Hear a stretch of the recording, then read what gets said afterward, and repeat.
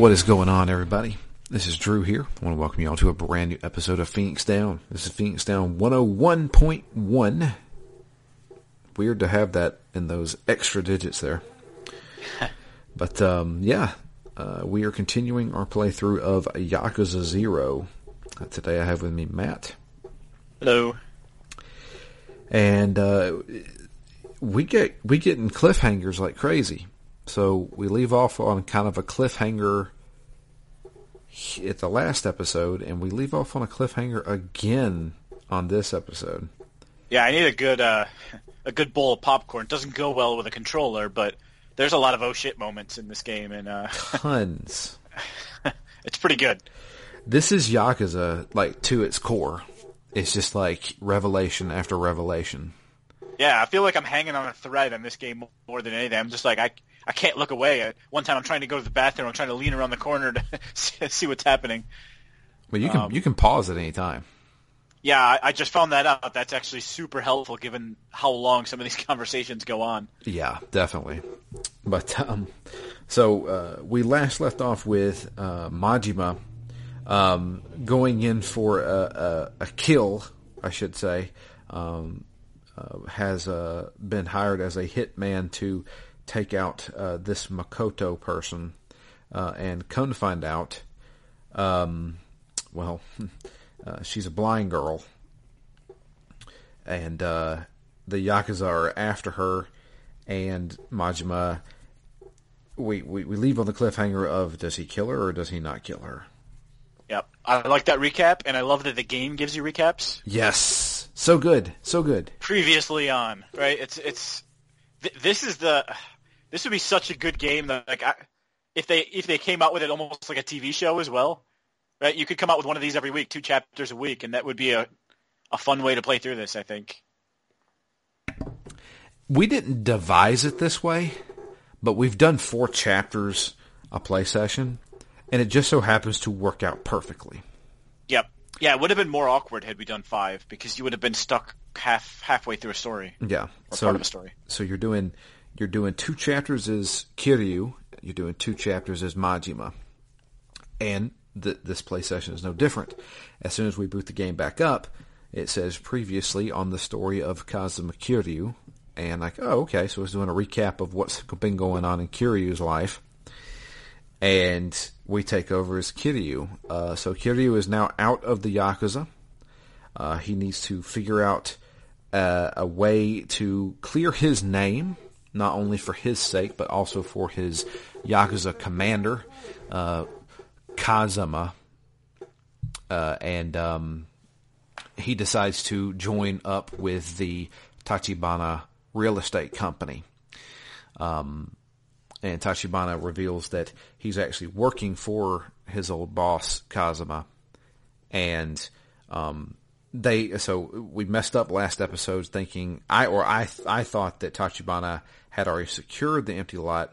No, Tachibana is trying to figure out who owns the empty lot, so that they can purchase it and have that over the Yakuza's head, because they're really going for it. So, the first thing we do is we start to learn about the real estate company and learn how to be a real estate broker, I guess. I don't know. I like that this chapter's called An Honest Living. Yeah. Because it is kind of funny, and I love the interplay between so many of the characters when he's getting picked on. He's like, no matter what clothes you wear, you still look like you're Yakuza. Yeah. You still look like a hardened gangster. Something about his stance more than anything. Well, he also has that dead stare. Yeah, the dead stare, the bare chest, the power stance. He never actually shows emotion. He does later on, but he is one of those quintessential no emotion, strong silent type guys. Yeah. Man, a little bit more in the fully animated cutscenes, though, right? It's more like the model doesn't show any. Yeah. As well as that is just his character. Yeah, that's true. Majima is most certainly more animated than Kiryu is. Sometimes cartoonishly so. Yes. So Kiryu is now trying to go the straight and narrow, working for a real estate company. And first order of business is get out of that gangster uniform and we'll find you a suit that makes you look like a businessman. So Kiryu runs back into Nishiki and is like, hey, I need your help. You know about fashion. Please take me shopping. So they go shopping, and Kiryu picks out the most lavish, stinking suit ever. It's a white, it looks like a white leisure suit is what it looks like. Yep. It's pinstriped, and the shirt is the flashiest freaking shirt you could imagine. It's like a yellow and black patterned shirt. Yep, it's definitely more like something Nishiki would wear. Yeah. But yeah, he still looks like Yakuza, but whatever. And we have to go and talk with a client with the other real estate broker. I'm just going to call them brokers. Odo. Is it Odo or Oda? Oda. So we go and meet with this old man. Did you do everything correct here when you go to meet him?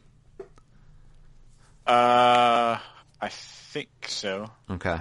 So it's don't order anything before the guest arrives. Oh, no. I did almost everything wrong. Oh, okay. Yeah. So I did everything right.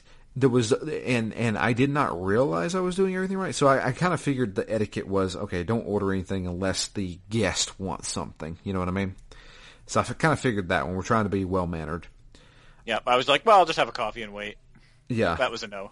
It was a hard no. The only thing was like when picking the seat, and I was like, I guess the seat closest to the door? I don't know. So I sat to the seat that was closest to the door, which I did not know is considered the foot of the table. Yep. While the head of the table is the one farthest from the door. Which I guess makes sense. Right, like in the same way you would set up a bed so that your head, so you can like see the door. Yeah, that's true. You know, in case people come in and are ready to gank you. Well, you can in can this see world. Well, yeah, exactly. You know, this is happening all the time in this game. Yeah. But that was my thought, and I messed up this one too because I was like, all right, well, what would Kiryu want to do? I'm like, well, Kiryu would definitely, since he knows people are out to get him and he knows there's a lot going on, he would definitely sit facing the door. And I was thinking less business etiquette and more like what would he want to do. Right. So yeah, that definitely messed that up. Yeah, I got all those right somehow. Didn't realize it and got a achievement for it that apparently is super rare. Like hardly anybody gets it. I was like, huh. Because it's one of those achievements. So now if you have a super rare achievement that not a lot of people have, it does a whole different sound. It's like, it sounds like the achievement unlock sound, but then it like echoes and goes, and it shows a diamond. And I'm like, oh wow, that's a rare achievement? All right. And I was like, I didn't even know I was getting one, but okay. But so I did that. Anyway, the client shows up. It's an older man, and he's having an issue with a squatter. So Kiryu doesn't understand what a squatter is. He's like, what the hell's a squatter? And they have to explain it to him. Basically, it's a guy who, say you're going to buy a property. It goes on the market, and while it's on the market, a guy moves in without telling anybody. And then when you buy the property, you go do whatever you want to with the property, and there's somebody actually living here, and they're not leaving. And in a lot of these instances, the squatter will then demand money to relocate. Yep, squatter's rights. Can't really kick them out. Yep. So he basically is hiring us to kick this guy out, essentially. But don't do it in any type of violent way. We don't want to start anything. We don't want the police involved. This isn't the Yakuza. We want to just get him out. So we're like, okay, well, how much are you willing to pay this man to get him out if he asks for money? And I can't remember. I think was it 1,000,000 yen? I think he said 1 million. Okay. He's willing to do 1 million yen, but if you can get it lower, please do. Yeah. And Kiryu's just like amazed. Oh, we'll get him out of there. Don't worry. Yeah. Pay 1 million yen. Pay 1 million yen? Are you out of your mind? For a guy who just, sat his butt down. So, we have to then go check out the squatter area. We meet Oda there, and this guy is like not listening to anything we have to say. He feels like he has the upper hand. And Oda basically is like, all right, let me take point here. And he starts out being very nice, saying, hey, somebody owns this place and you need to leave. And he's like, no, yeah. I got squatter rights. And he starts. And also, here's a gift box. Yeah. And he's like, oh, we got a gift box for you. Trying to butter him up a little bit. But this guy instantly plays no, I know my rights. And he reads off like the piece of legislation. And that's when Oda is like, okay, we're going to stop playing the nice guy act here. Look, we know you work for the Yakuza. They're paying you to sit here. We need to know how much you want to get paid. And he's like, we'll figure it out. And he plays it off like, I don't know what you're talking about originally. He's like, I'm just wanting to live here kind of thing. But as we're exiting, the Yakuza show up. And they're like, oh, you guys are harassing Arya, one of our squatter guys. It's like, didn't we teach you guys a lesson earlier? And then Cosmo's like, or Kiryu, sorry. Why don't we reteach you that lesson again? So we get into a big fight with the Yakuza and beat the snot out of them. They run off. The squatter sees what the aftermath of this and is like, okay, I'm out. We're gone. So he leaves. Problem solved. Well, not necessarily. We're going to see those guys a little bit later on. But, so yeah, that was kind of our first big foray into the real estate business. Oda, wants to, have a celebratory drink at this place called Serena. Now, I'm very familiar with Serena.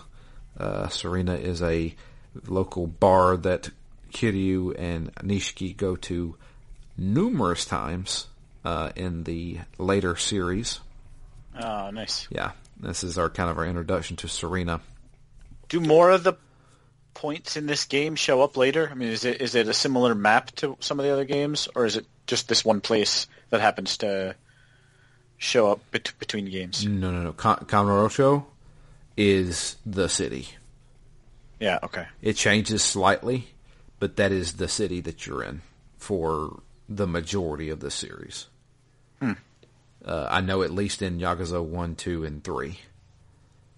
Some of 4 takes place somewhere else. I think the beginning of 4 takes place somewhere else. It did feel weird, when we get to it, just getting in a car and leaving the city. Yeah, it did. I was like, oh, wow, I haven't really imagined this game taking place elsewhere, or not in the city, or in the woods. Yeah. But, yeah, I guess the only thing that happens before we go to Serena that might be worth mentioning is that we go back and talk to the owner, and he tells us about the 5 billionaires, which I assume that's going to come up later in the game or later in the series. Yeah, they're part of the whole real estate mini game thing. Yep. But yeah, we go to tell the owner of the building, hey, we got the squatter out, and we find him beat up all to hell by this one guy that we ran into right before turning the corner, who is this millionaire rich dude who thinks he runs the place. He's part of the, I can't remember what they're called. But he's part of this real estate mogul conglomerate that's taken up a lot of Kamurocho. And he's also trying to beat... hang on a second.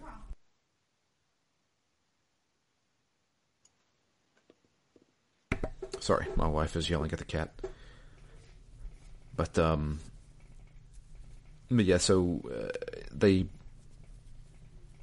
they're trying to run out the old guy who's running who just bought that property. Yep. But yeah, and he's the one who kind of introduces us to the whole, hey, why don't you run a real estate company? You know, a side gig where you buy up a bunch of real estate and just collect the profits from it. That sounds nice and easy. Yeah. It's actually not. I found the other money-generating mini-game to be a lot easier than this one. Or at least easier to understand. Yep. But yeah, so we go to meet Oda with the celebratory drink at Serena. And when we get there, look, Nishiki's there having a drink by himself. And we're like, oh, well, I didn't know you knew about this place. And he's like, yep, I've been coming here for a little while now. It's kind of my little place where the Yakuza don't really come. Yeah, my underground local. Yeah. So we decided to get a few drinks, sit there at the bar having a good time with Nishiki and the hostess, the bartender lady. I can't remember what her name is, but she is in the other games as well. Do some karaoke. Yeah, do some karaoke. Which I definitely did better at the second time around. Yeah, holy crap. Did you pay attention to what's going on in karaoke behind the lyrics and the button prompts? A little bit, but the speed of going through the lines seems so random in this that it's hard to look at the background and the button presses at the same time. But yeah, a little bit with them still transforming. Yeah. Yeah, it's insane. It's really insane. But anyway, some time passes and Nishi's like, "Where's your real estate buddy? He's been supposed to meet you like an hour ago." And it's like, yeah, that he's being really late. As soon as he says that, bam, a door slams open. And in walks in a beat up to a freaking bloody pulp Oda, who falls down and collapses. At that point, we're like, who did this to you? Oh, it's the Yakuza. Here they come in. And they're like, yeah, we need to have a little chat with you right now. And as that's happening, the ringleader of this little group of Yakuza comes in. And it's a very familiar face to Kiryu. It's one of the lieutenants. How do you pronounce this? Awano? Awano? Yeah, I think so. And he was one of the three lieutenants that were dealing with the whole Kiryu killing somebody. And this guy, he's like, "Oh, Nishiki's here. Wonder what you guys are doing. Why is one of our own hanging out with a guy who's just a civilian?" And he slams Nishiki's face into the bar. Yeah. And he's like, "Okay, you need to get out there, Kiryu. My guys are going to have a little discussion with you, and I'm going to have a little discussion with Nishiki here." And so Kiryu goes outside, and we have to fight those Yakuza that we fought before. Beat the living crap out of them again. And Awano shows back up and gives a little proposition. He's like, "So here's the deal.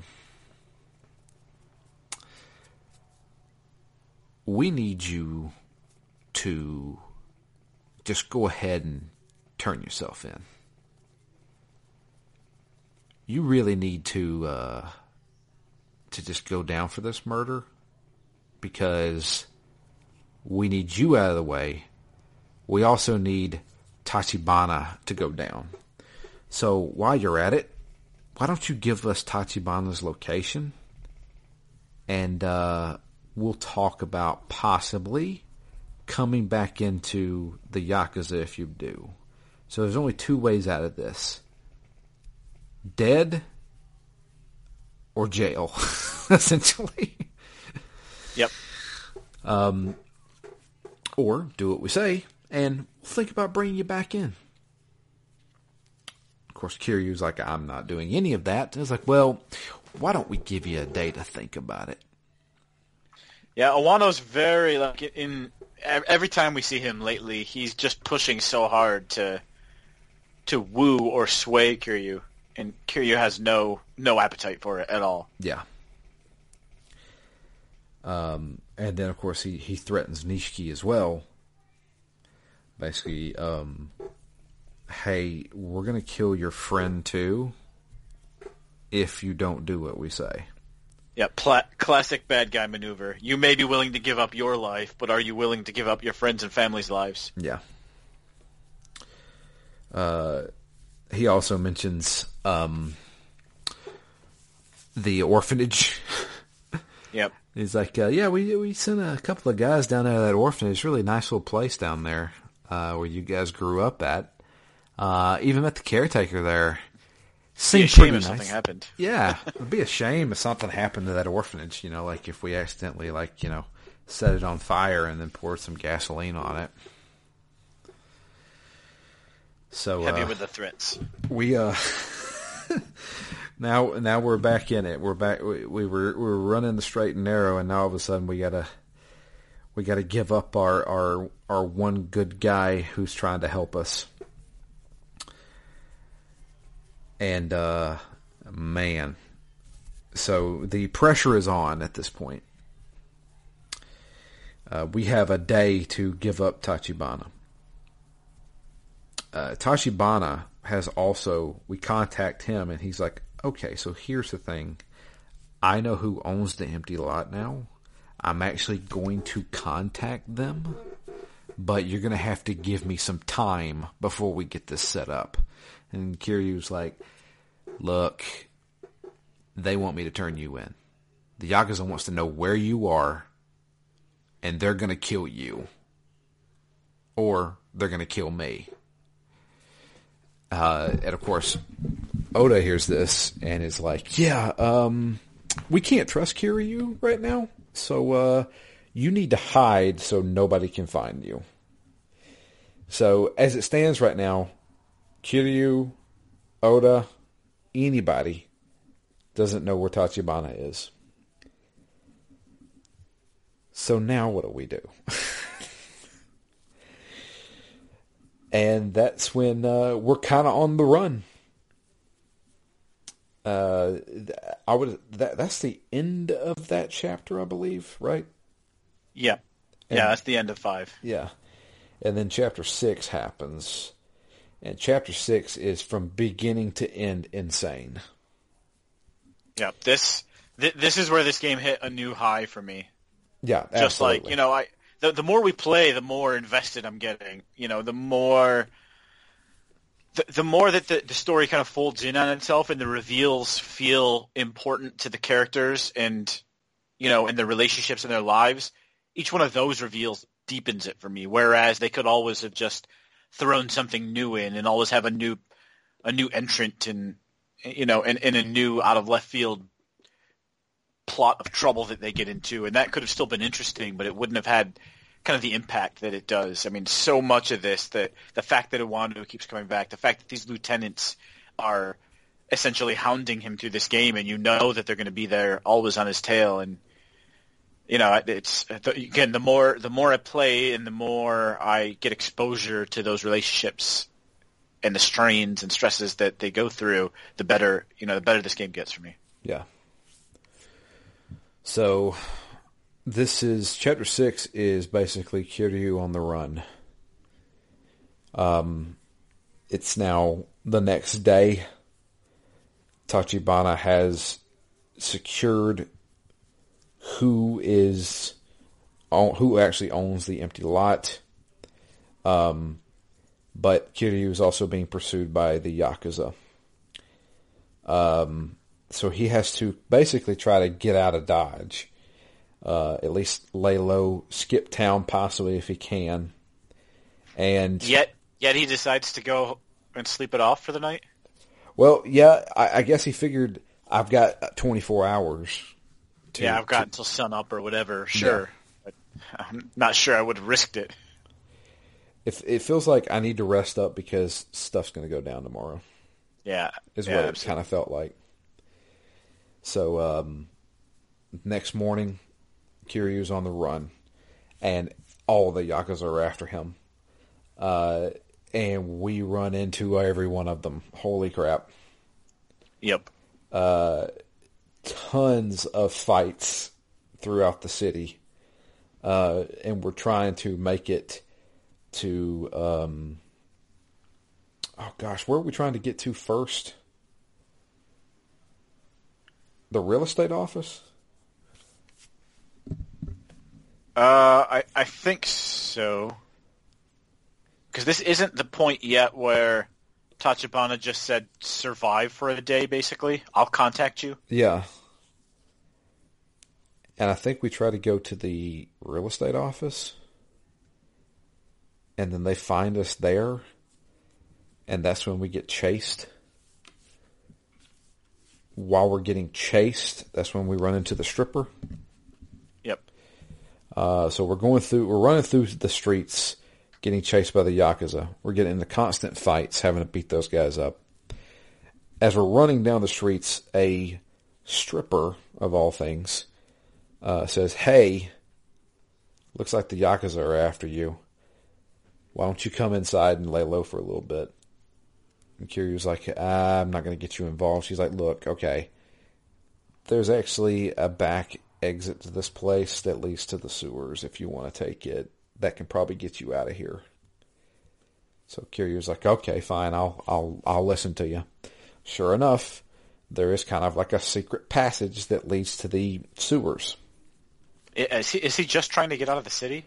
By any means necessary? I think so. So traveling through the sewers, as he's going down this long corridor through the sewers, he sees something coming at him. Somebody on a motorcycle. And as the motorcycle is approaching, he realizes who it is. It is his old buddy, the newly nine-fingered like Frodo. Lieutenant Kuze shows up with a freaking lead pipe and clotheslines Kiryu as he drives by on a motorcycle. There's not much that could feel more Japanese than this. Yeah. Than this run-up. Yeah. The motorcycle then flips. He comes off of the motorcycle and sliding lands. Kiryu's getting up as he's been knocked to the ground in this underground pipe. Oh, also, Kuze is shirtless. Because of course he is. With bandages. With bandages on. Yeah. Bandages and tattoos, that's all you see, and this guy with a lead pipe. Yeah. The first thing I thought is, what was the scenario by which he was like, everybody get out of my way, I'm taking this motorcycle down into the sewers, and I'm just going to sit there and hope that somebody comes at me. Well, he knew that Kiryu was going to be down there because, well, the stripper works for him. Yeah, and did she see Kiryu and then call Kuze? There wasn't enough time for that. So the only other thing I can imagine is that the people were strategically placed in the city to direct him to that point. Possibly. So that then the stripper would, was on the lookout for him, basically. True. But still, I mean, not sure getting the motorcycle down there is really worth the effort. But I don't think so either. But it's a cool moment anyway. Yeah. So we have another boss fight with Kuze. Which, I don't know what happened. This was like the easiest fight of the whole game, I thought. It was. Easier than like most of the regular fights. Yes. This guy went down easy. Like, he never, like, blocked anything. It was just, I just kept swinging, and he just kept taking hits. Yep. That's exactly what happened. Weird. But I beat him with ease. And Kiryu's basically, he's got him. He's got him knocked down. He's got this lead pipe in his hand. And he can slam this lead pipe directly into his face and freaking murder him. But he chooses not to. And this was a really good scene. Yeah. I mean, part of the reason, not the main reason, but part of the reason I love this chapter so much was this confrontation, because you can, again, another kind of classic scene where someone's like, yes, you've beaten me, now end it, Karate Kid style. Yeah. Finish him. But, obviously someone like Kiryu won't do that and wouldn't do that and, absolutely could not do that, so... I like the whole, like, I don't care how many times I have to beat you. I don't care how many times you come after me. I will put you down, and I will, and I will continue on. I have things to do, and I'm not going to let you stand in my way. And, it's just, it was like it was like firm and strong-handed, but not aggressive. Like, he could have just ended it and killed him, but he's just like, I don't need to. I'll thwart you every single time you stand in my way. Yeah.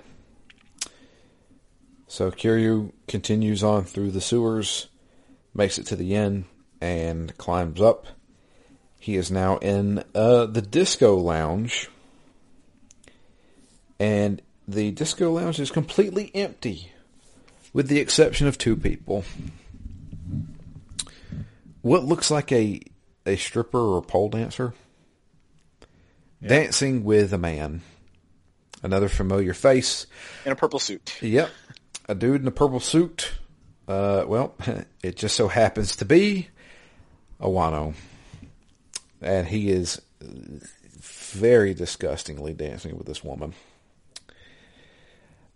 And he's like, oh, Kiryu, glad you finally showed up. So it looks like you made it past my old buddy.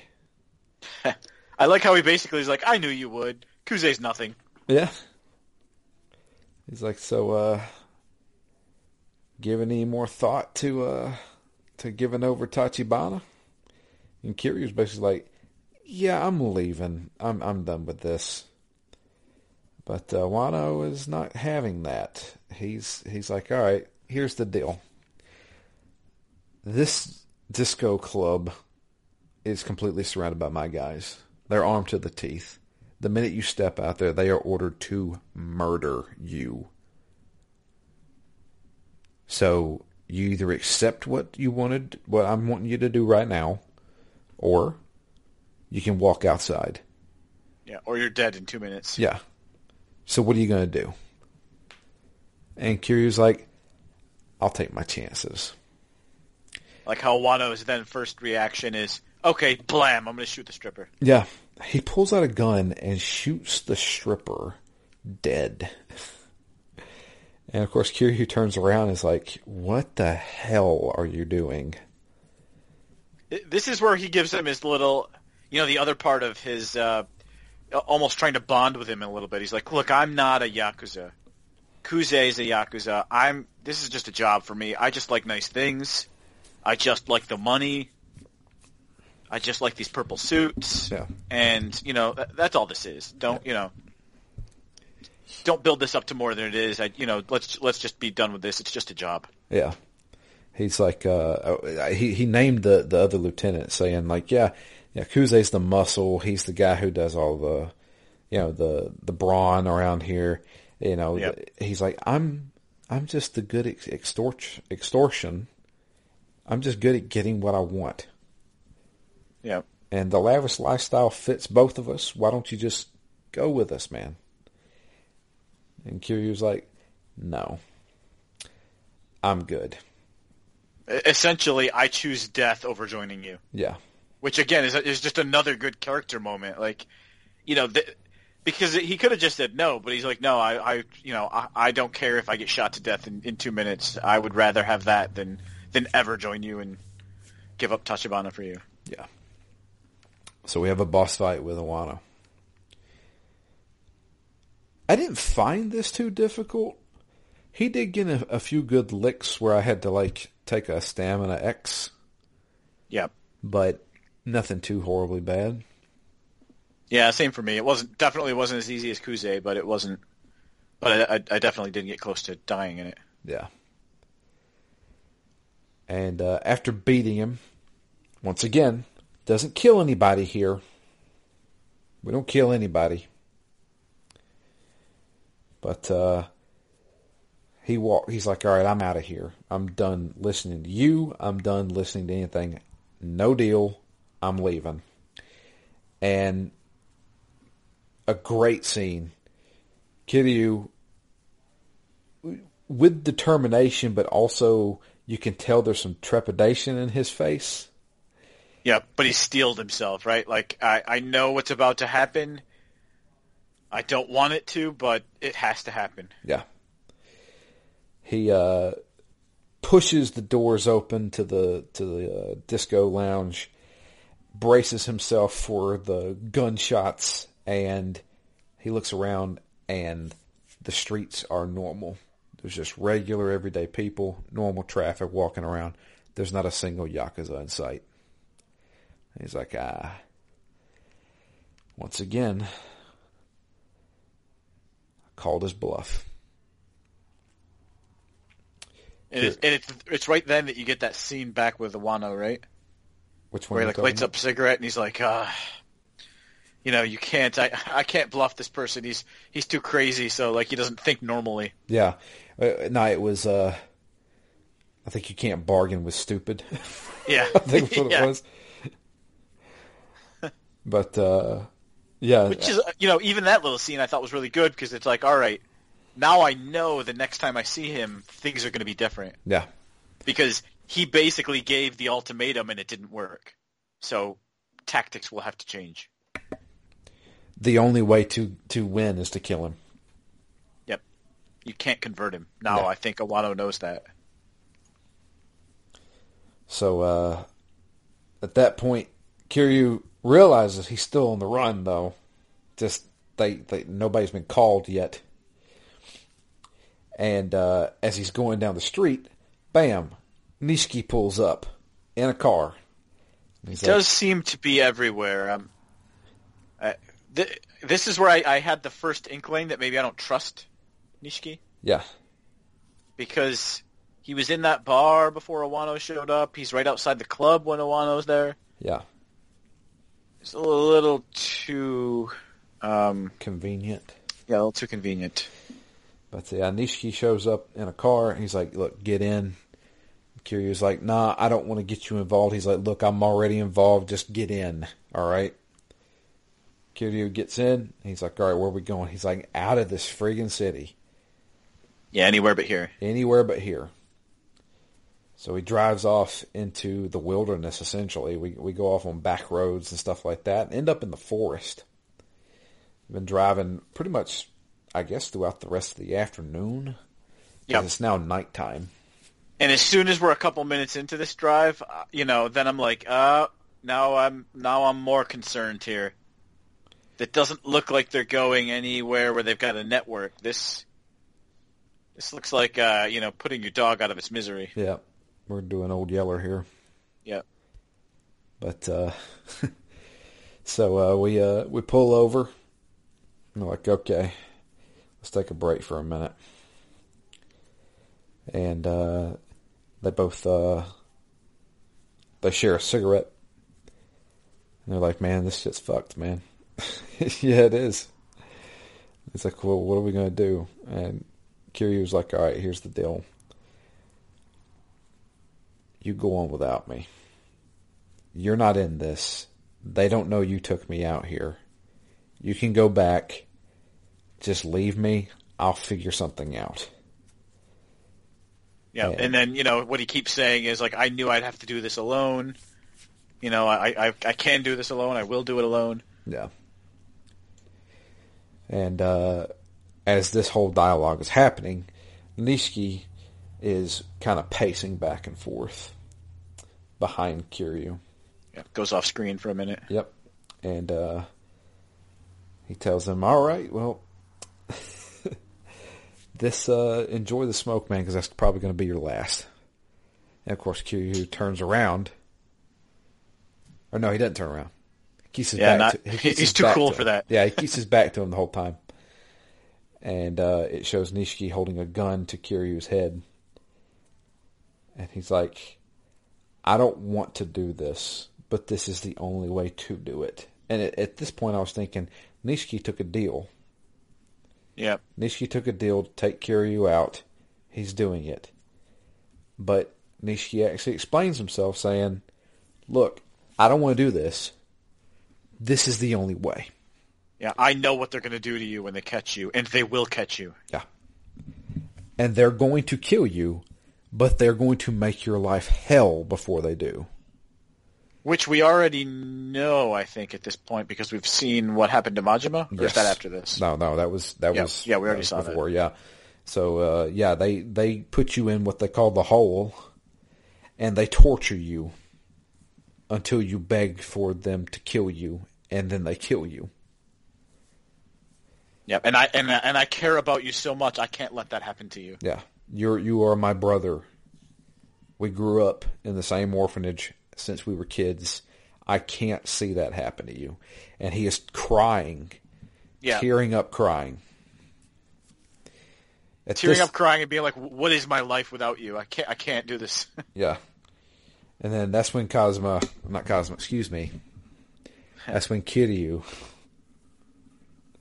I don't want to confuse people, but I keep saying Kazuma. He's just sitting in jail. Nothing's happened with him yet. Oh, that's Kazuma, not Kazuma. Kazuma Kiryu is the same person. Yep. I know him as Kazuma because I played the first game, and the first game was in English, and everybody called him Kazuma. But but Kiryu turns around and is like, look, if you're going to do it, do it. I'm not going to stop you. This is really the only way. And Nishiki pulls the trigger, but he misses him. Yeah, but I guess while he's having a spasm of crying, I guess. Or just subconsciously didn't want to shoot him anyway. Yeah, or he chose not to shoot him. Yeah. And Kiryu's like, you got to do better than that. You can't miss me. And then Nishiki falls to the ground, crying, sobbing. Yeah. I mean, just breaking down. And then it's like, I can't do this. I can't. And then Kiryu tells him, look, you don't have to do this. I'll handle this. And he's like, where are you going to go? And he's like, I'm going back to Kamurocho. I got business to take care of. I got some business to take care of. These guys don't scare me. And he takes the car and leaves Nishiki there. Yep. But this scene, so I have to say, this scene, from getting in the car to Kiryu leaving in the car, is about a 15-minute cutscene. It's Metal Gear Solid long. Yep. And just super well done, because 15-minute cutscenes could be a drag to some people, but I don't see how it possibly could be. I don't see how you could get to this point in this game knowing, how these characters have grown up together, what they've gone through, and not be like enraptured by the scene. And it's emotional stuff. Yeah. That's when that scene ended. That's when I was like, damn, this game. That's when I went to Twitter and said, this is a solid game. It's so good. Like their cutscenes, the emotion.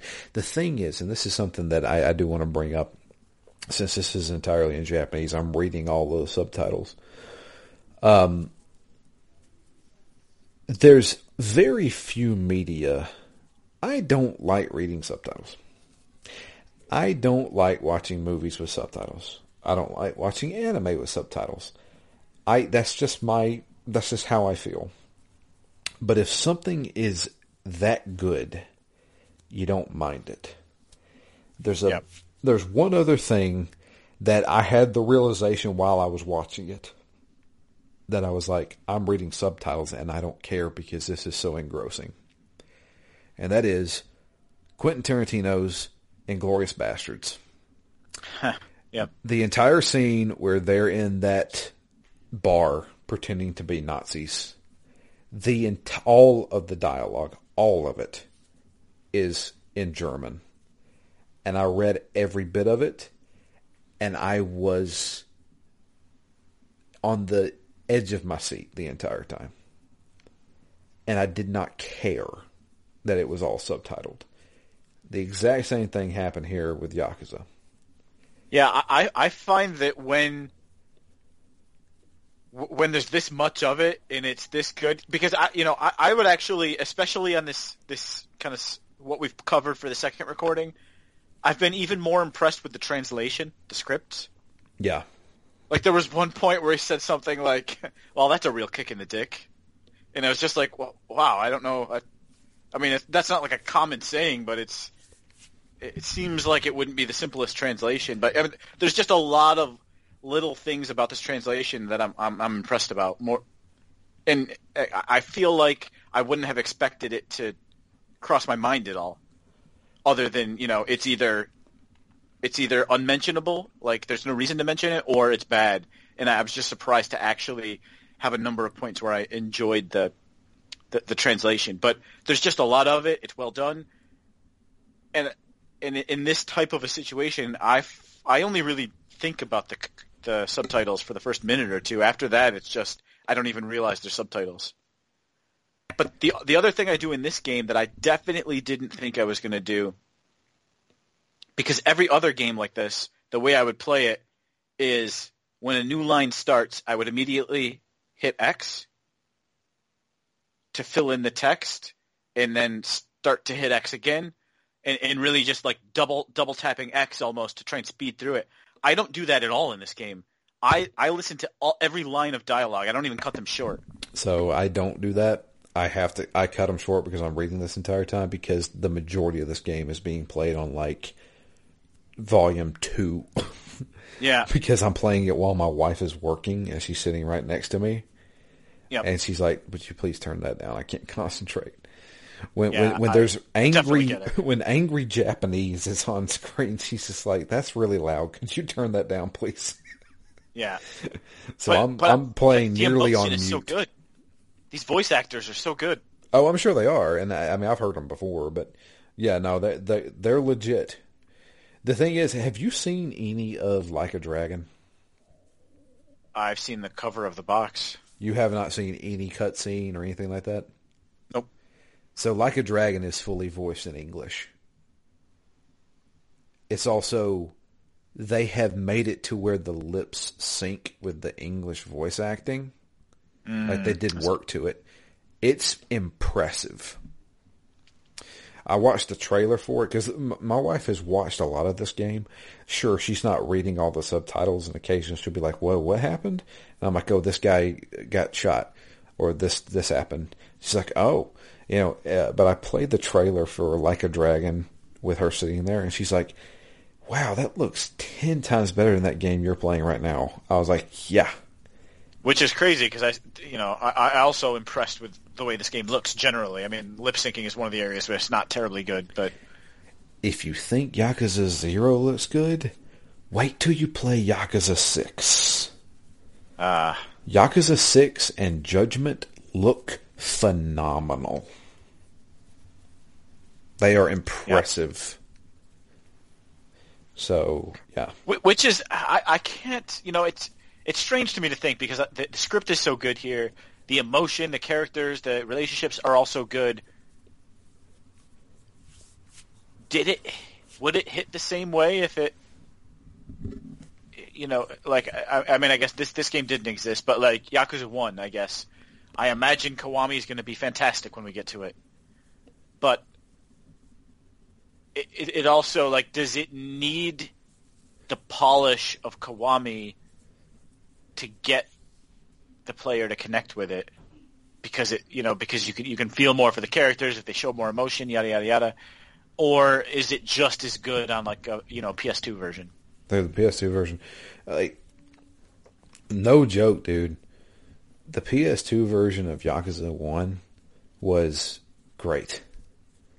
it was completely voiced in English, which, whatever. But the story in that game is superb. So much, in fact, that when I found out Yakuza 2 was coming out, I immediately pre-ordered it. And I think I was the only person in the state of Georgia that pre-ordered Yakuza 2, because I think I was the only person who ever played it. But like I was like, yes, I want to see more of this. And Yakuza 2 is fantastic. Dude, like the entire series is freaking amazing, dude. But yeah, you've said that, and I believe you. But this game has set the bar so high, I just can't imagine that the other ones are going to be as good. The thing that you're not getting that I am, I'm getting so much setup for Yakuza 1. Oh, right. Yeah. Dude, you don't even know. The beginning of Yakuza 1, I want to know what Yakuza 0 is doing is setting up the beginning of Yakuza 1, because the beginning of Yakuza 1 is insane. And that's an interesting line to try and walk in a game like this, right? Because it came out after the other games. So you're trying to seed things in. You're trying to reward the people who know the series and give them those nuggets where you're like, oh, now this makes sense. But also, you want to keep a game like this as an entry point because it's zero. In many ways, you should be able to play this without having played the other games. So it's also impressive to me that I'm enjoying it as much as I am while you're able to get even more out of it. Yes. That's what's so great about this game, is that it is filling in the gaps that I didn't even know were gaps. Yep. So, I mean, you've always wondered, like, how did we end up here? How did Kiryu end up in this situation? Or how did he know this person? Well, now we're knowing. I mean, even your comments about Majima being like a crazy person, I'm like, well, but he's not crazy. I mean, he's a caring guy. He's not done anything like, he's not some kind of psycho. Yes, he is. Ask anybody. And that was the thing, was like, I was talking with Jay Lee about it, and he's like, oh, Zero's so good. He's like, I love the introduction to Majima, right? I was like, dude, it was so good. And he's like, because it's totally subverts your expectations. Because if you've played the Yakuza series before, you know Majima is the Joker. He is an insane person who is like the ultimate chaotic good guy. But sometimes he's evil. He is like the chaotic neutral dude who does everything he wants for himself. Occasionally he'll help out Kazuma-chan. It's just... and I was like, oh man, when this dude was acting a fool in his cabaret bar, I was like, this guy is dead. And then, nope. I was like, oh man, that's good. Which is fascinating to me, because something must break him at the end of this game then, right? I'm assuming. Something awful has to happen to this guy if he's going to go from the Majima we know to some psycho Joker. Yes. So I'm everything that happens to him, I'm like, oh, is this it? What's gonna break him? Because it is going to be a deep break. So I need to at least tell you this: Majima is not a villain. Majima is an anti-hero. He is the opposite of Kazuma Kiryu. Kiryu is, for all intents and purposes, a gangster with a heart of gold. Majima is that, but in the absolute reverse spectrum. He's not a good guy, but he's also not a bad guy. He's in it for himself, and he does whatever he needs to get it done. But that's not who he is in this game at all. No, right? No. I mean, otherwise he would have just ended Makoto and been done with it. Yes. So he has... Majima has no problems murdering somebody in front of a group of people. He has no problems with that. Do you know what causes him to change? No idea. Because we know so little about him really at this point. I can only imagine it has to do with his brother. I would assume it has something to do with his brother or something to do with Makoto. Yeah. I mean, maybe Makoto. She doesn't. I feel like he's a bit soft on her. But if she died, I don't feel like that would change his personality that much yet. Maybe they get closer before the game ends. But, there's only one person who he's really dedicated his life to in my mind so far. So it's got to be something to that in my mind. I don't know if he's going to come back into the story. I don't know. I'm really fascinated to know how and why this guy's going to change. Yeah, me too. But speaking of which, bam. Let's switch back to Majima. Goro Majima has decided to take this poor blind girl Makoto under his wing and protect her. There's some segments in this part of his story that I don't like. Escort missions suck.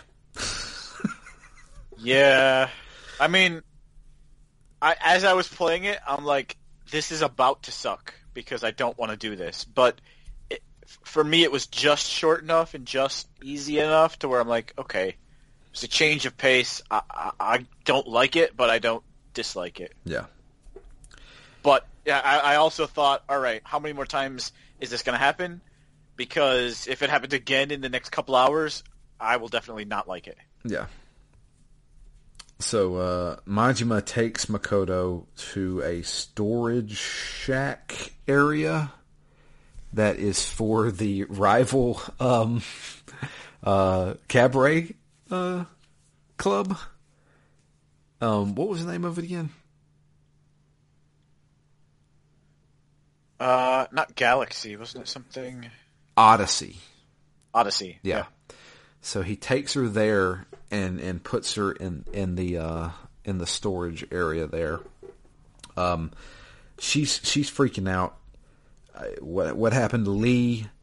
He's like, well, he got shot. She's like, oh God, he's dead. He's like, no, he wasn't dead when I left him. And that guy's big. He's tough. He could probably handle a couple of gunshots. Yeah, he'll shrug it off. Yeah. And she's like, okay. And she's like, well, we got to make sure he's okay. He's like, I'll go check in on him. And he's like, look, you need to stay here. All right. The Yakuza is after you, and I have no idea why. And she's not giving up why either.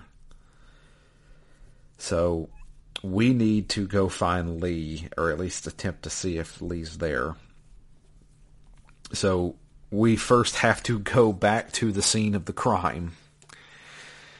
We go back to the massage parlor. And, well, there's a lot of blood, but no Lee.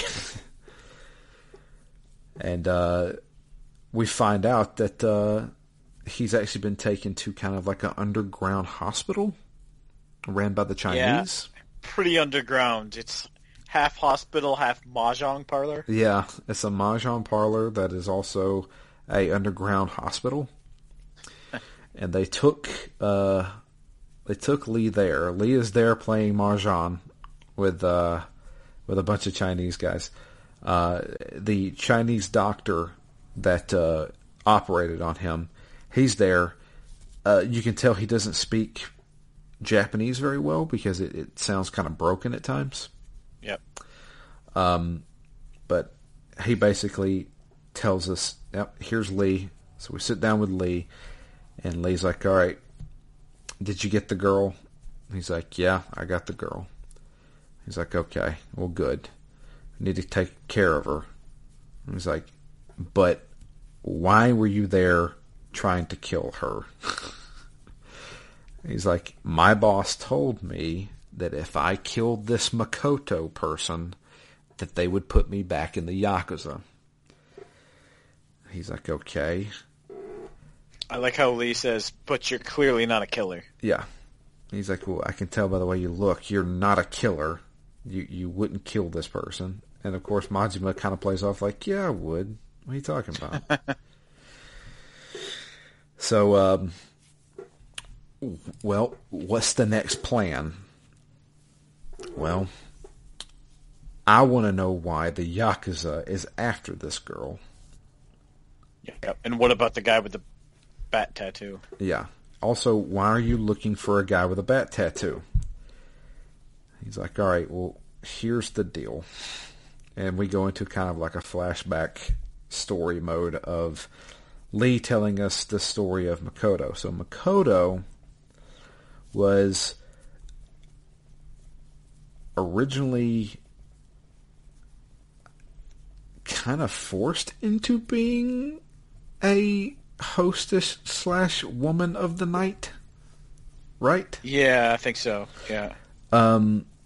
And she gained the favor of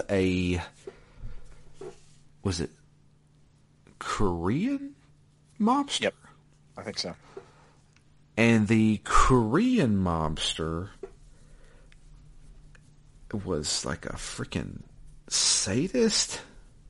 Yep. Kept her locked in a cage. He kept her locked up and beat her and humiliated her and just abused the living crap out of her to the point where she suffered a mental breakdown that made her lose her sight. There is nothing physically wrong with her eyes, but her brain is not allowing her to see. Is this a video game thing or is this real? That's a good question. I was surprised that they actually had the name for it, that they said in the game. Do you remember what it was called? No. Let's see here. Psychological blindness. Psychological blindness includes the effects of cataract, glaucoma, retinal separations from the substrate, and similar physical problems of the ocular globe. It also includes the failure of precision optical system to cause tremor of the ocular globes through the action of the ocular muscles.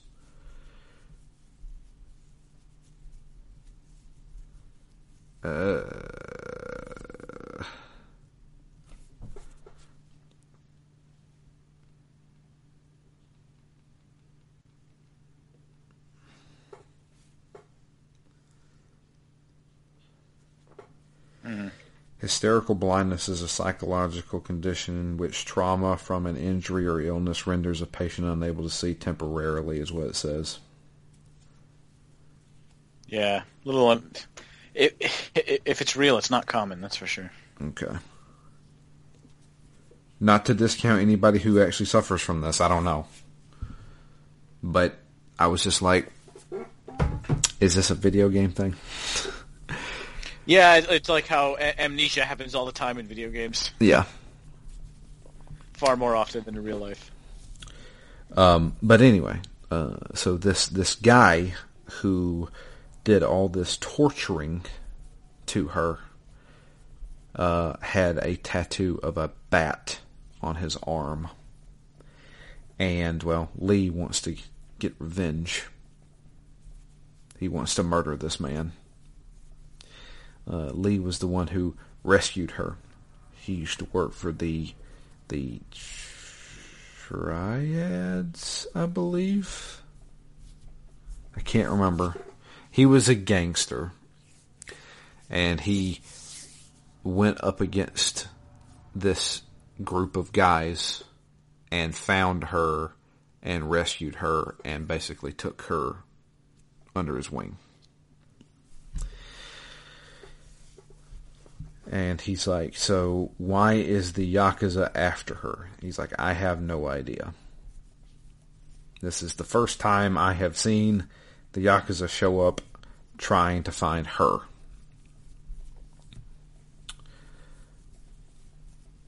So there's a dilemma.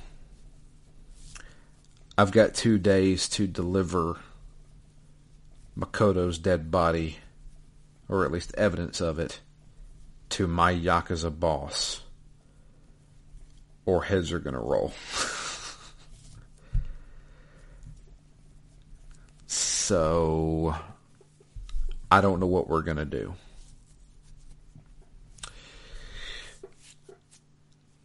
Yeah, nothing specific at this point, right? Lee basically just says, let's join forces, we'll figure something out. Yeah, we got a few days to figure it out. Let's try and figure it out. Yeah, why don't you go back and take care of her? Yeah. There's a lot of pawning her off. Like, I'll stay, you take care of her. Yeah. No, I'll take care of her, you go. Yeah, that's happened a couple of times here. One of the other story beats that happens is that the manager over the cabaret club, was it Exodus?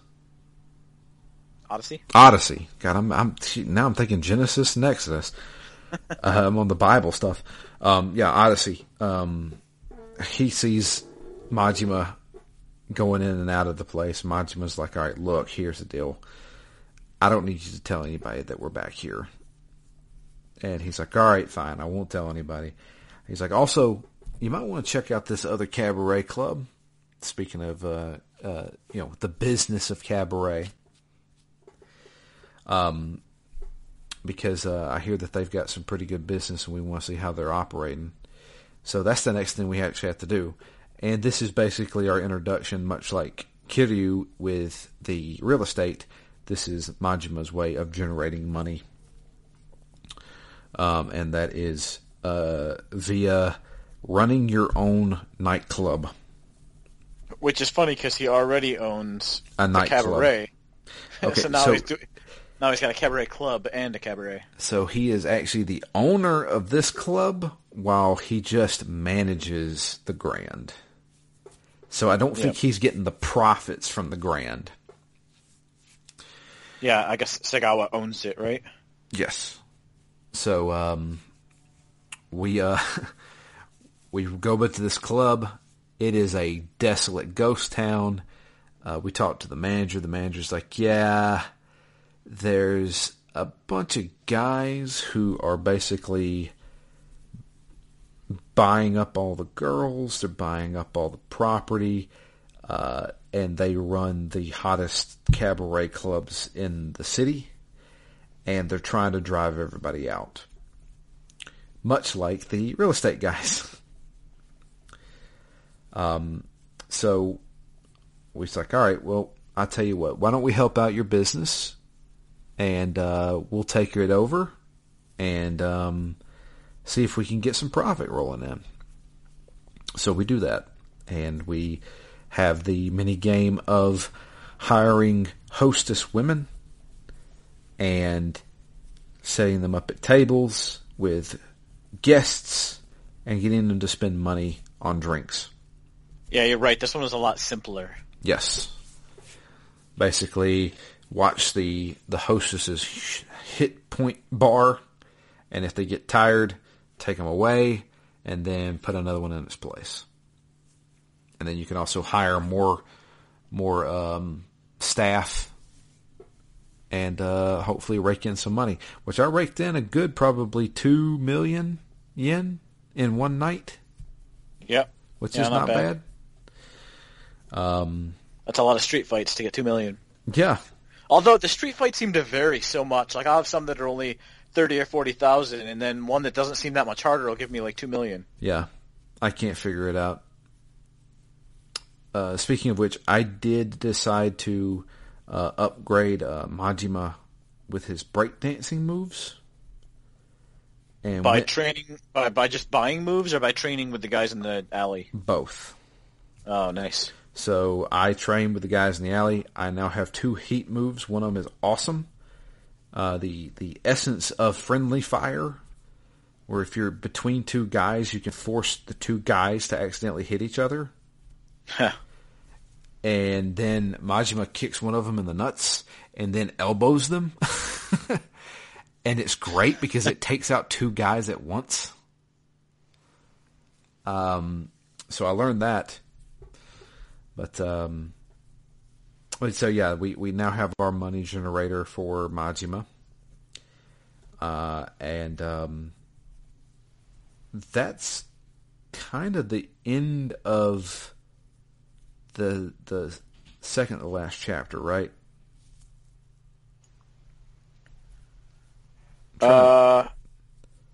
There's a little bit more. I think you end up going back to the Grand Cabaret. Right, yeah, it ends with us getting a phone call. That's right. Oh yeah, no, there's a lot that happens in this chapter. Yeah. The second chapter, there's a good amount that happens, but it's mainly just on the run again.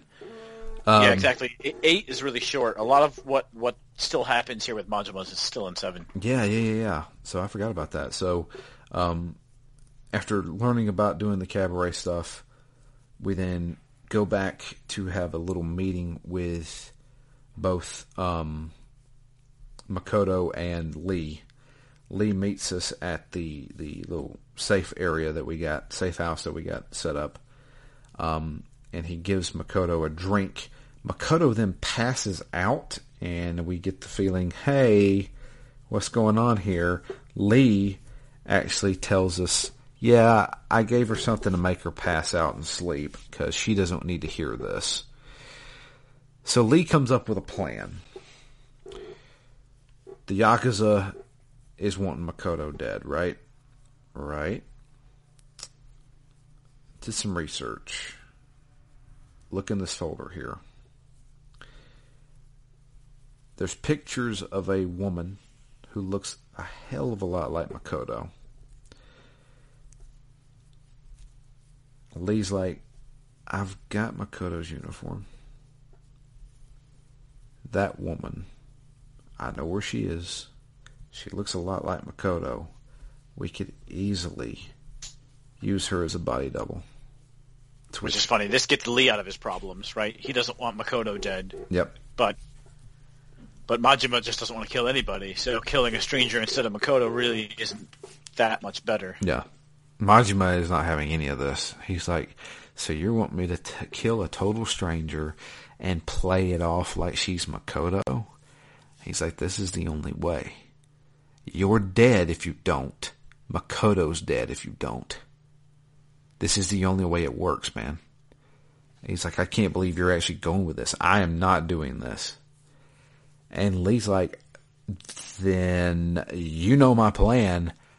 I can't let you leave this room. Yep, let's fight about it. So we get into a boss fight with Lee again. No problems whatsoever here. When you level up your attack for the certain movesets, holy crap, does that help. I breakdanced my ass off on him. I was mostly doing slugger style with him. Yeah. For me, that's my default. Is basically I'll break dance the groups and I'll slugger style the bosses. I mean, that's probably because the best. I like even. Yeah, it's just to me that's like, all right, that's the way I'm gonna try it unless that doesn't work, and then then I'll start varying up the moves and the movesets. But yeah, didn't have a problem here. Beat him pretty easily. Beat him up, and we were like, all right, we're leaving. Whatever. I mean, I can't believe you're going with this, and I'm not going to have any part of it. And Majima walks out. He's still got the folder and the uniform in a bag, and he's sitting down contemplating life, basically like, what the hell am I doing? And throws the bag in the garbage and walks away. We then get a scene of a person off screen walking up to the bin and grabbing the bag that has the uniform and the pictures in it. Cut to the next day. Majima runs back into Lee. And Lee's like, good for you, man. You did it. And he's like, did what? killed that girl, right? It's all over the news. We watch the news, and we're like, what? Yep. Found face down, face burned off with acid. Definitely wearing the uniform. Yeah, wearing the uniform. He's like, yeah, I got a call from the police telling me to go to identify the body. And I told him it was her. All according to plan. Yeah. And he's like, that wasn't me. He's like, yeah, right. Who was it then? He's like, I don't know, but it wasn't me. And around that time, there's a phone. So we're in the acupuncture massage parlor place. Nobody knows we're here. And Lee goes and answers the phone, and he's like, it's for you. Majima's like, what? Nobody knows I'm here. He picks it up, and there's a guy on the other end. So I like the introduction of this guy because you don't actually see him. You see his mouth. You see it moving while he's talking. And then you also see horrible things. You see him groping a woman. Yep. And he's like, hey, I hope you like my handiwork. He's like, you did this? And he's like, yeah, I figured you'd be happy. I just saved your ass. So now you don't have your boss wanting to kill you over it. But I tell you what, why don't we have a talk about it? Since you can thank me in person. I'm actually over here at the Grand right now having a good old time. Why don't you come down and see me? So Majima's like, I have to go. Yep. And they did show when Majima dropped off the bag in the garbage can, and then the other guy picked it up. They did show the sleeve of like a red suit, right? So it presumably was this guy. I think so. Yeah. I think so. There was a red suit there, and then when you see this guy in the Grand, he's wearing a red suit. Yeah. So when we get there, the Grand is completely empty with the exception of this guy's like booth. He's got 5 or 6 girls around him, groping one of them. Rents out the whole place, pile of money in the side. There's a pile of money sitting on the floor, and he's like, yeah, I rented out the whole place. Hopefully that's enough, right? And it's just a pile of money sitting there. Majima's like, we need to talk. Tells the girls to go away. And he's like, look, I helped you out here, man. You know, I did it as a mutual favor. You help me, I help you, that kind of thing. So, little easy payment. Just give me Makoto. Yeah. So, you got the Yakuza off your back. If you give me Makoto, we call it even Stevens. And he doesn't say he's going to kill her. No. But. And he's like, yeah. Well, he asked me, he's like, why is the Yakuza want this girl so bad? He's like, look, I work for an employer too. I'm not gonna. Yep. I'm not gonna risk, ruining my relationship with my employer just because some dude with an eye patch wants to know. They just hand her over. You're out of hot water right now, but you can easily be back in it. And he asked him who he is, and he's like, "Oh, I'm actually pretty good friends with your boss. We work alongside each other. We're both lieutenants in the what is the name of that clan? Starts with the O. Is it Ojo clan? Oja clan? Oma? I thought it was O. Well, he's part of the Kijin clan. Kijin. Let's see here. What's his name? It's Nishitani. Nishitani. Yakuza 0. Here we go. He is the patriarch of the Kijin clan, Ommi Alliance. There you go. He is the one of the chairmen of the Omni Alliance, which is basically a lot like the Tojo clan of the Kamurocho. And he's like, so yeah, I just want Makoto. We'll fair trade.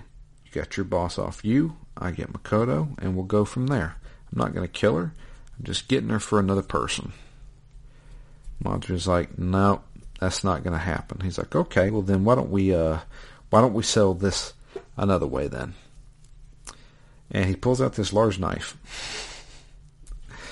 And he's like, so why don't you fight me? And Majima's like, yeah, that's not going to fly either. He's like, why? No, don't fight my clients. You are a paying customer. I'm not, that we don't fight our paying customers. So he then gets on the phone. And he calls the police and pretends to be Majima and says, there is a robber here with a knife trying to rob the place. Come quickly. And he's like, there. I'm not a paying customer anymore. I'm a robber. Do you fight robbers now? And Majima's like, well, you put it that way. Let's get it on. This guy was a little trickier. Yep. I actually died to him once. Okay, I didn't die to him, but I got close. I got close once or twice, and then, I mean, he had a couple of real good combos where I went from half a life bar to dead before I could react. Oh, wow. But, yeah, he does the in-between little quick time events that they play are great. Yep. And I like that they're not just like cutscenes. You know, if you're successful, his life bar actually does go down when you hit him. Yeah. Same. Including that one that's crazy where the knife goes right through his like ankle. Oh yeah. So I screwed that up, and it went through Majima's ankle, and I lost like half my health there. I was like, great. But yeah. So after defeating him, the police show up. They're like, what the heck is going on here? And he's like, crap. Looks like my time's up. But you're a pretty good fighter. This is the most alive I've felt forever. And he's like, I'll see you soon. As he's being carted off by the police. The police are like, this better not be some kind of a joke. So, now that that's over with, there's more Yakuza on the way. So, we run into outside, I'm blanking on his name. The boss of Majima. Sagawa, sorry. Sagawa's men show up and are like, yo, where's Makoto? Wait, I'll take that back. That happens after this. We actually run into Sagawa. He's up at the office, right? Forgot about that. Yep. Sagawa is like, so... Another good conversation in the game, right? Where he's like, you know, something doesn't add up here. Yeah. Why didn't you tell us when the job was done? Yeah. You didn't contact us and let us know that the job was done. He's like, oh, I forgot. He's like, oh, okay, you forgot. Also, why'd you beat her face in? Yep, something's a little suspicious here. And, you know, we didn't ask for you to freaking mutilate this girl. We just told you to kill her. And he said, it looks a lot like you're trying to make sure we don't know who this person is, while also trying to make sure we know who the person is. Yeah. It makes no sense to leave the uniform on her, but then screw up her face to where she's unrecognizable. And he's like, I'm not lying about this. I killed her. We're done. He's like, all right, fine. I know you wouldn't lie to me. It was a good scene. It was very tension focused. Yep, definitely. And yeah, and then he goes outside and meets the doctor. Yeah, that's right. That's right. The doctor gives him some pain pills. He's like, look, Lee's going to run out of his pain medication, and gunshot wounds hurt a lot. So you might want to get those back to him before he runs out. I was supposed to give them to him earlier today, but I forgot. And he's like, all right, well, I'll take them to him. I was supposed to meet up with him anyway. So we go back to the hideout. We meet up with Lee, and we take Lee his pain medication. And Lee's like, pain medication? Okay, whatever.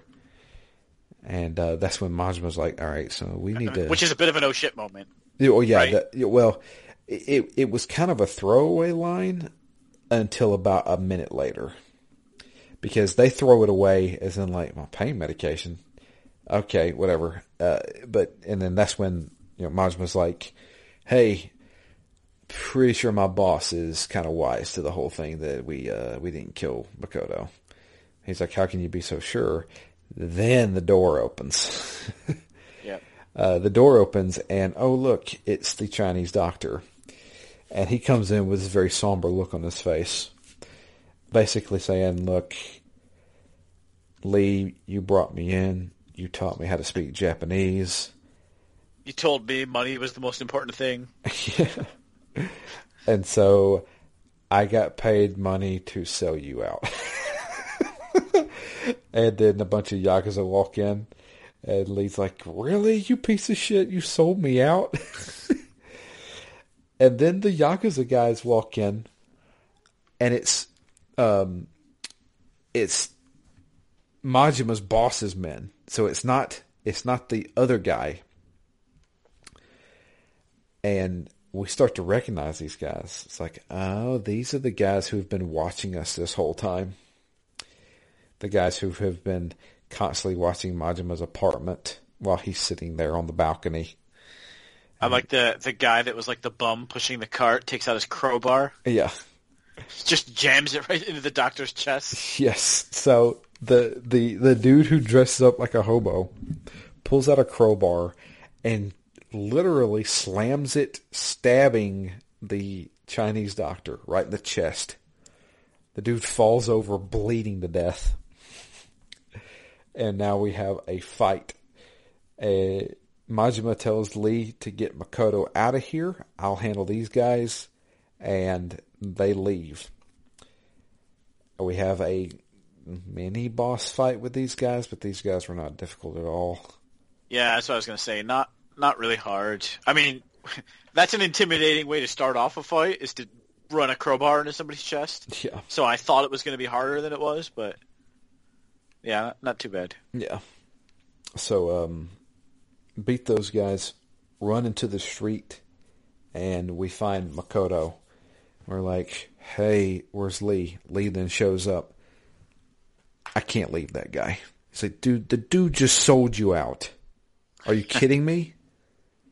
He's like, well, what if, he can't sit there, he'll die. I'm like, good riddance. He sold us out. He screwed you over, and now you want to go help me? He's like, I'm taking him to the freaking hospital. So we're like, all right, fine. I was like, so where do we go? He's like, all right, just go to my massage parlor. I've got a van. We'll use it. We'll get the hell out of town. All right? Just go now. Try to avoid as much as you can. Stick to the back the back streets. Excuse me. Jesus. Side streets, back streets. I got those mixed up. Anyway. So, Lee takes the stabbed doctor to the hospital, to the underground hospital. Now we got to do another escort mission. We walk around with Makoto, a la holding hands with Raiden and what's her name? Emma from Metal Gear Solid 2. Yep. And then occasionally enemies would come by. We have to hide in plain sight. And if you do get into a fight, they try and grab her and bring her health down really quickly. This one generally felt easier to me. I think maybe it was just a little bit shorter. It was definitely a lot shorter. Yeah, okay. Yeah, it was definitely a lot shorter. And it worked out fine. I think I got into maybe 2 fights tops. There's one fight that you have to get into, which is kind of like the ending of this section kind of thing. Yeah, kind of at the beginning, at the end, right? You have to fight one right when you start. Yeah. When they walk up to you. Yeah. But we'll make it to the massage parlor. Whew. Okay. Lee shows up. All right, cool. Let me go get the van started. You guys just wait here. I'll be right back. I'll pull the van around. We'll jump in and get out of here. All right, cool. Lee runs to get the van. Jumps in. Puts his key in. Turns the ignition. Kaboom. The van goes up in flames. Somebody said a bomb. Like a bomb. Yeah. Car bomb. Car bomb rigged to explode as soon as you put the key in. Lee's a tough guy, but I'm not sure he survived that. Don't think he survived the car explosion. The explosion was so bad that it pushed Majima and Makoto probably about 10 feet. They both... Yeah, and it rocked like the whole street, too. Yes. And Makoto was knocked out cold. Majima is there, but he can barely even sit up. At that point, emerges the man himself, the one who's behind all of this. Majima's boss with a gun. And he's like... I knew it. Basically, it's like, I knew it. Yeah, I know you didn't kill that girl. You don't have the guts to do that. But I'll tell you... you lied to me. Yeah. And you lied to me, and I'll tell you one thing. I'll make sure it happens.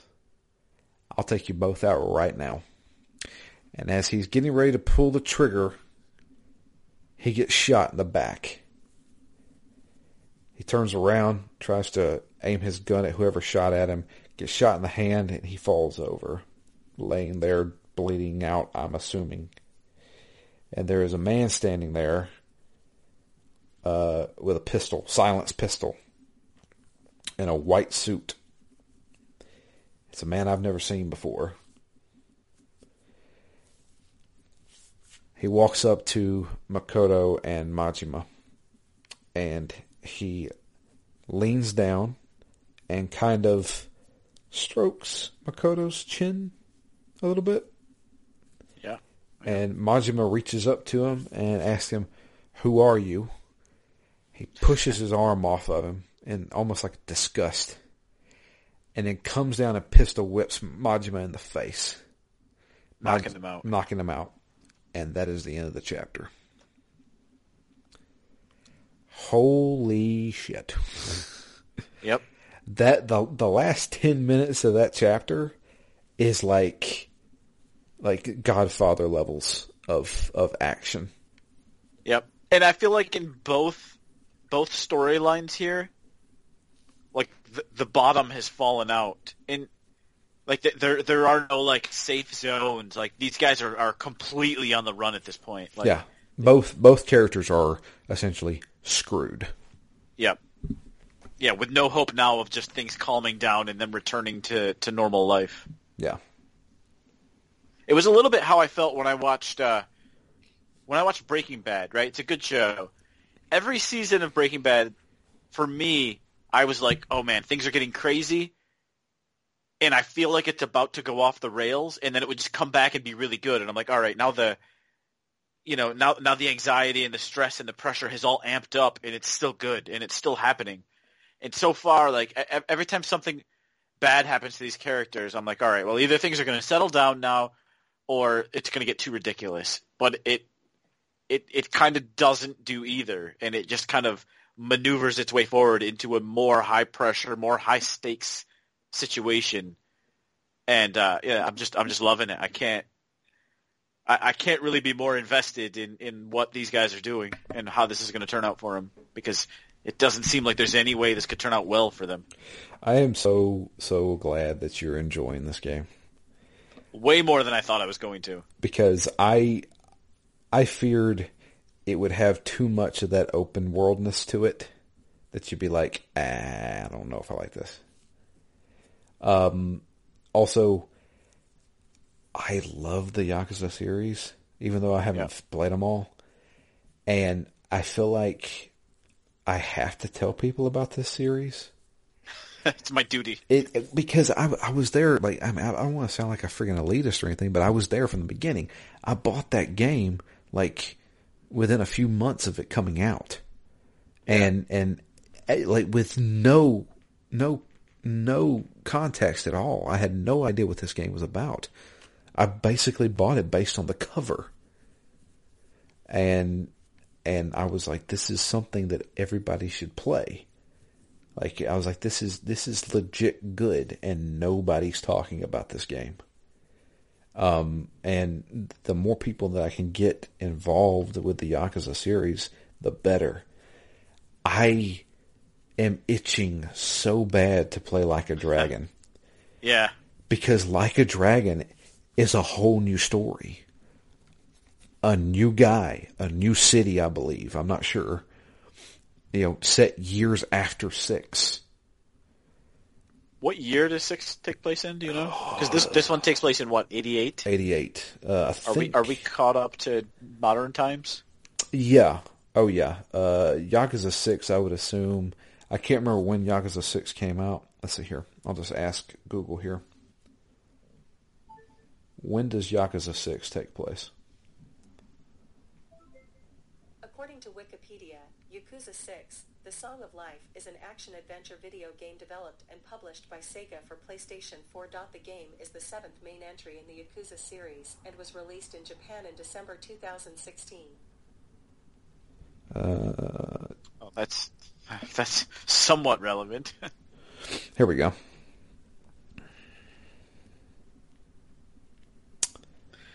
Yakuza. So, the only thing I'm not 100% loving are the fights, as they're a little bit repetitive. They are. Yakuza 6 takes place in 2016. 2016. Okay. So that's the thing, is that if you feel like this game is the combat's repetitive, this is the reason why I want to play Like a Dragon. Like a Dragon is a turn-based RPG. Yeah, that's crazy. That's insane to me. And I was like, I want to play this. So what are you doing in the game when you see like the random groups of thugs or bikers or men in black? Are you fighting them all? Are you skipping them all? Are you doing 50-50? Like, what's your approach when you're just wandering place to place? I run straight toward them. Every time and fight every group? Every single time. I'm probably at about 70%. I want to get as much money as I can. Crossed that bridge. Yeah. There's a lot of times I've crossed that bridge and abandoned whoever was getting picked on. Oh, I stopped those guys too, because that's a free health item. Is it a health item? They keep giving me silver plates, and I'm like, what do I do with all these slightly damaged silver plates? Oh, you make money off them. You can sell them. But I sell them I found a little stand in a back alley where I traded in CP points. Is it there, or do I do it elsewhere? No, you do it elsewhere. It's money. Yeah, you get money for them.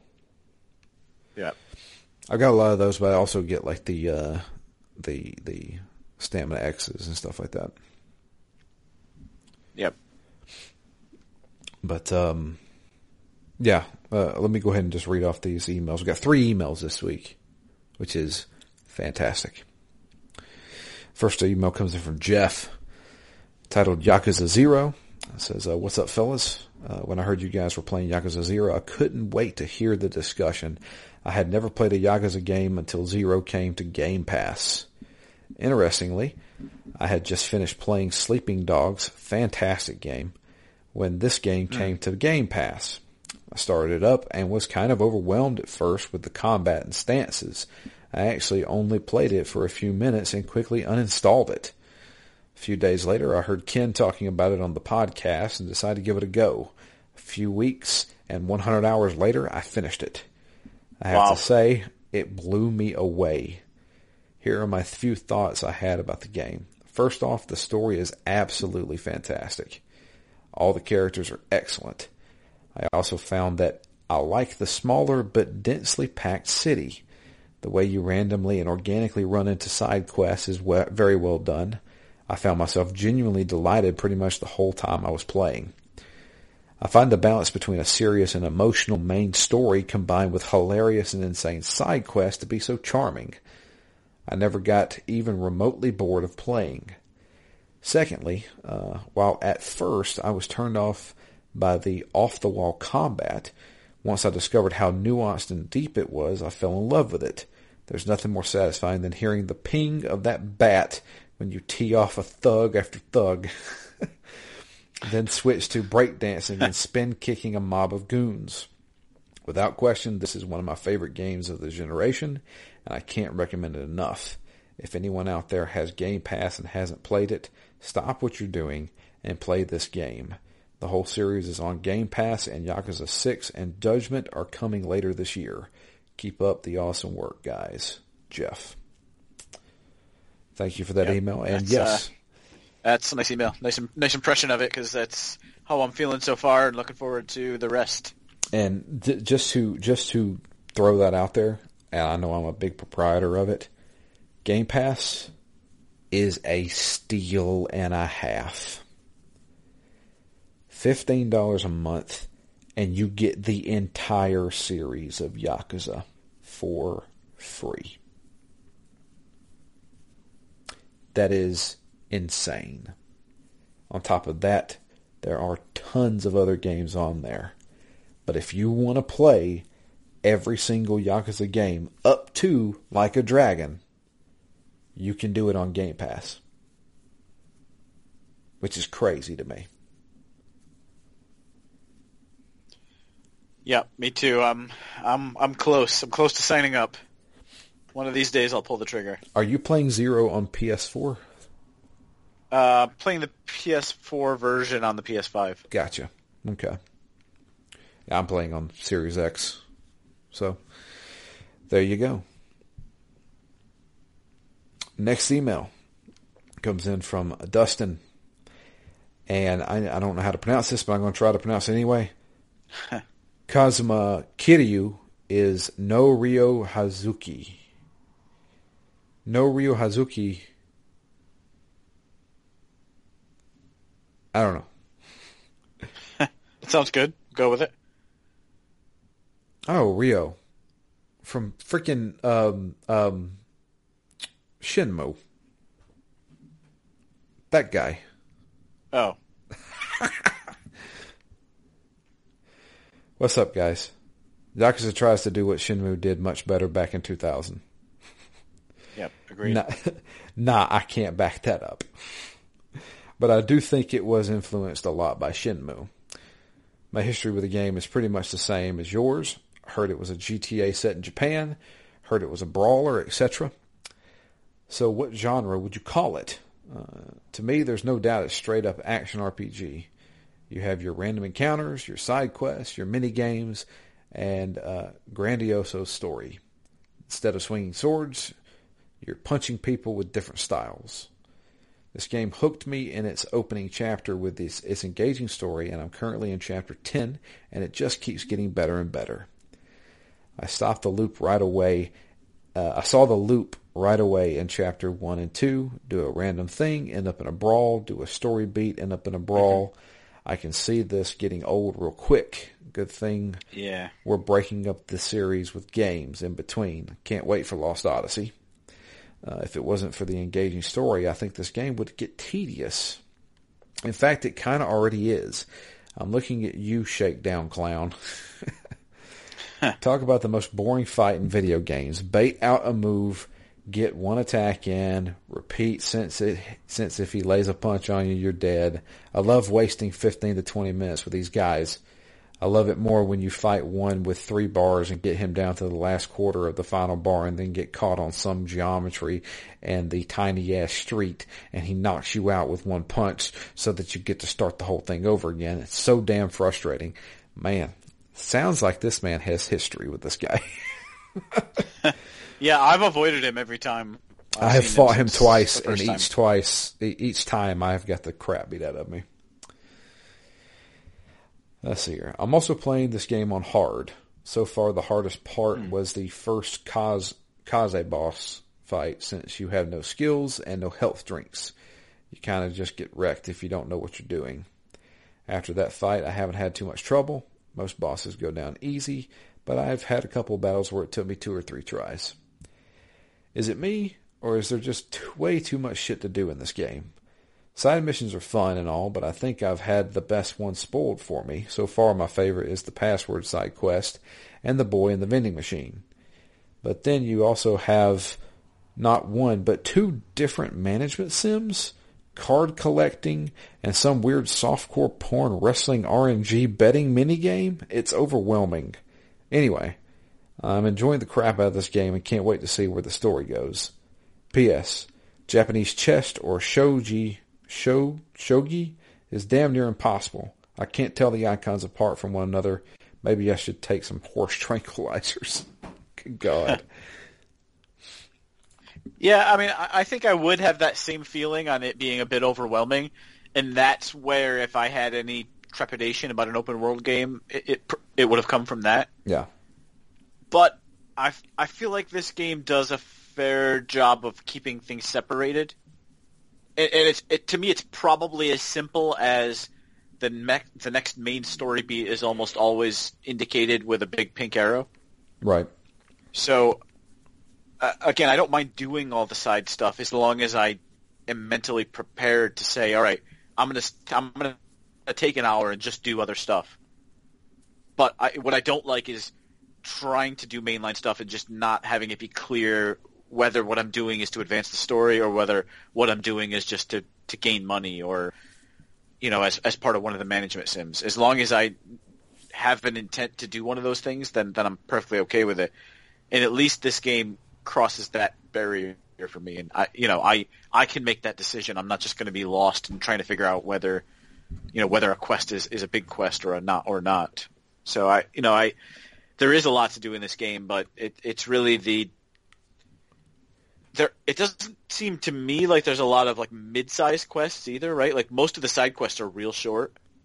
Typically, or they're multi-layered where you just have to, you do something and then the next day you'll run into them again kind of thing. Yeah, but you wouldn't confuse those with mainline stories. I No. mean, they're wildly different. Yeah, absolutely. Whereas it's something like GTA, half the time I never knew if what I was doing was a mainline story or not. Right. So this game at least has that separation for me. The one thing I do mention that I forgot to mention was the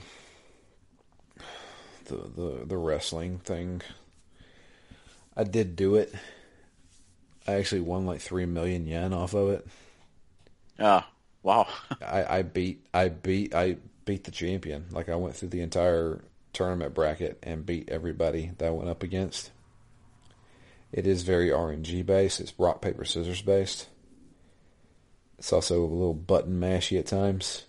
And I was just like, yeah, that's enough of that. I did it once. My wife was Is there watching. more to do, or is it done now that you've beaten it? No, there's more to do. You can bet on you. So you basically choose a fighter to bet on, and then you cheer them on, and that's basically what it is. You're cheering them on while they're wrestling, and you can possibly influence them to do better. And I think I just randomly I randomly won the tournament. But you can always re-enter into tournaments and bet on other people. But I somehow won the entire tournament, and I said that's enough because it's straight up like it's dead or alive, like gratuitous. I'm just like, yeah, my wife's sitting right here and she's judging me while playing this game. Next email, final email comes in from Chad. And let's see here. It says, howdy crew. Wowie wow wow. Assuming you made it through Chapter 8, there are some awesome story beats here, especially in Chapter 6. Chapter 6 may be my favorite in the whole game, from the motorcycle ambush in the sewers to the silly yet very dark scene with Awano in the dance club to the attempted mercy killing of Kiryu by Nishiki. Chapter 8 does the best job so far of pushing Majima's story forward and ends on a great cliffhanger. Here are some mysteries yet to solve. Number 1. I like this. I like the sound of this. We still don't know for sure who set Kiryu up in the first place. Some have strongly alluded it was Kuze, but if you listen closely, some have suggested it might be someone else. Number 2, we now know who the clan was that was hunting Makimura. It was Nishitani of the Ami Alliance, which rivals the Tojo clan. Great scene, by the way, between him and Majima fighting at the Grand. He did Majima a favor of following through to make Makimura seem dead, and is hoping Majima will turn her over to him, but we still don't know what Nishitani wants her for, or why Sagawa, also Ami, wants her dead. We now know why Lee and Makimura were looking for the guy with the bat tattoo. He's the one that tortured her and made her blind, but we still don't know who this person is yet, or do we? Number 4, the climax for Chapter 8 is that Lee is blown up by a car bomb while trying to escape Sotenbori with Makimura. Sagawa laid the trap, and right before he tried to execute Majima and Makimura is shot by some stranger. Thinking he has come to their rescue, the stranger knocks Majima out instead. Have fun learning about this new character. He's actually pretty interesting. Interesting. Number 5, we still don't know where Kazuma falls within all of this mess while he's in jail. We know he put some plans in motion, but what are they? And 6, most importantly, everybody is still in the dark about who actually owns that empty lot. Till next time, Chad. Yeah, I mean, this game has no shortage of mysteries. I mean, it is, there's cliffhanger after cliffhanger after reveal. I mean, it's intense. It's, despite the fact that so much of the gameplay is just sitting there watching the screen, it's still pretty intense. Yeah. I am very excited to see where this story goes. I can't wait. Yeah, the single thing I'm most interested in finding out is what happens to Majima at the end of this. Yeah, I want to know too. I really want to know. How does he go from the guy who couldn't execute Makoto to whoever he is in the future that I don't know yet? Yeah. It's, gosh, this is a great game.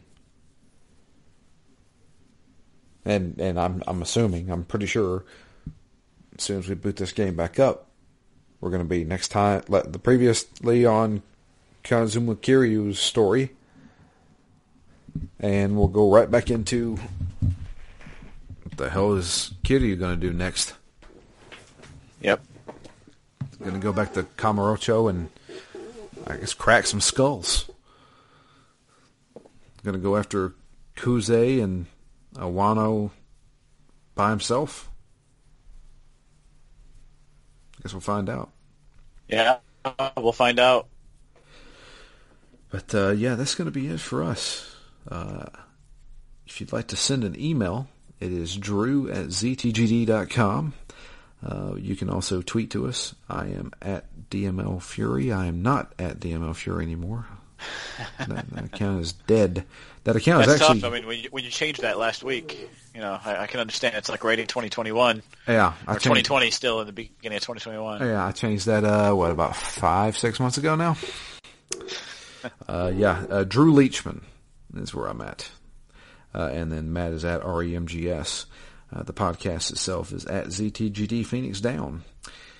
But yeah, man, I can't wait to see where this goes. We're going to do another 4 chapters for next week. So we're going to go through chapters 9, 10, 11, and 12. And we'll be all set. But yeah. Yep, I'm enjoying it. This, recording on a Thursday. The last 2 Fridays, I've basically spent my whole day because I'm not going out to the bars, after work at the moment. And so it's more like, all right, when I get home, I'm going to boot that up. Probably going to make a pizza. I'm going to boot this up, and I'm just going to spend my whole every Friday night with this. And it's something I've been looking forward to every week, actually, the last couple of weeks. And spend your Friday nights hanging out with some gangsters. Yep. There you go. But, that's going to be it for us. Thank you all so much for listening, and thank you so much for those emails, all three of you guys, and please send more. I would love to hear your thoughts on it. Give us some riveting questions. Chad, he's great at those. Jay was always good at them too. We love those. Yeah. Love them. Especially people who have played these games before, asking these kind of questions, having us engaged in those. And while I'm playing, I'm asking myself those questions as well. It really just ups the ante. I love it. And Chad, thank you so much for doing that, and I really do appreciate it. And everybody else who emails us, thank you so much. Send some more. Our next game will be Lost Odyssey, and there's some major things that happen in that game. I only made it about halfway through, so I don't know how that game actually ends. But there's some tons of revelations in that game. But but that's for a later time. Until next time, I'm Drew. And I'm Matt. And we are out of here. We'll be back next week with another exciting episode of Yakuza 0.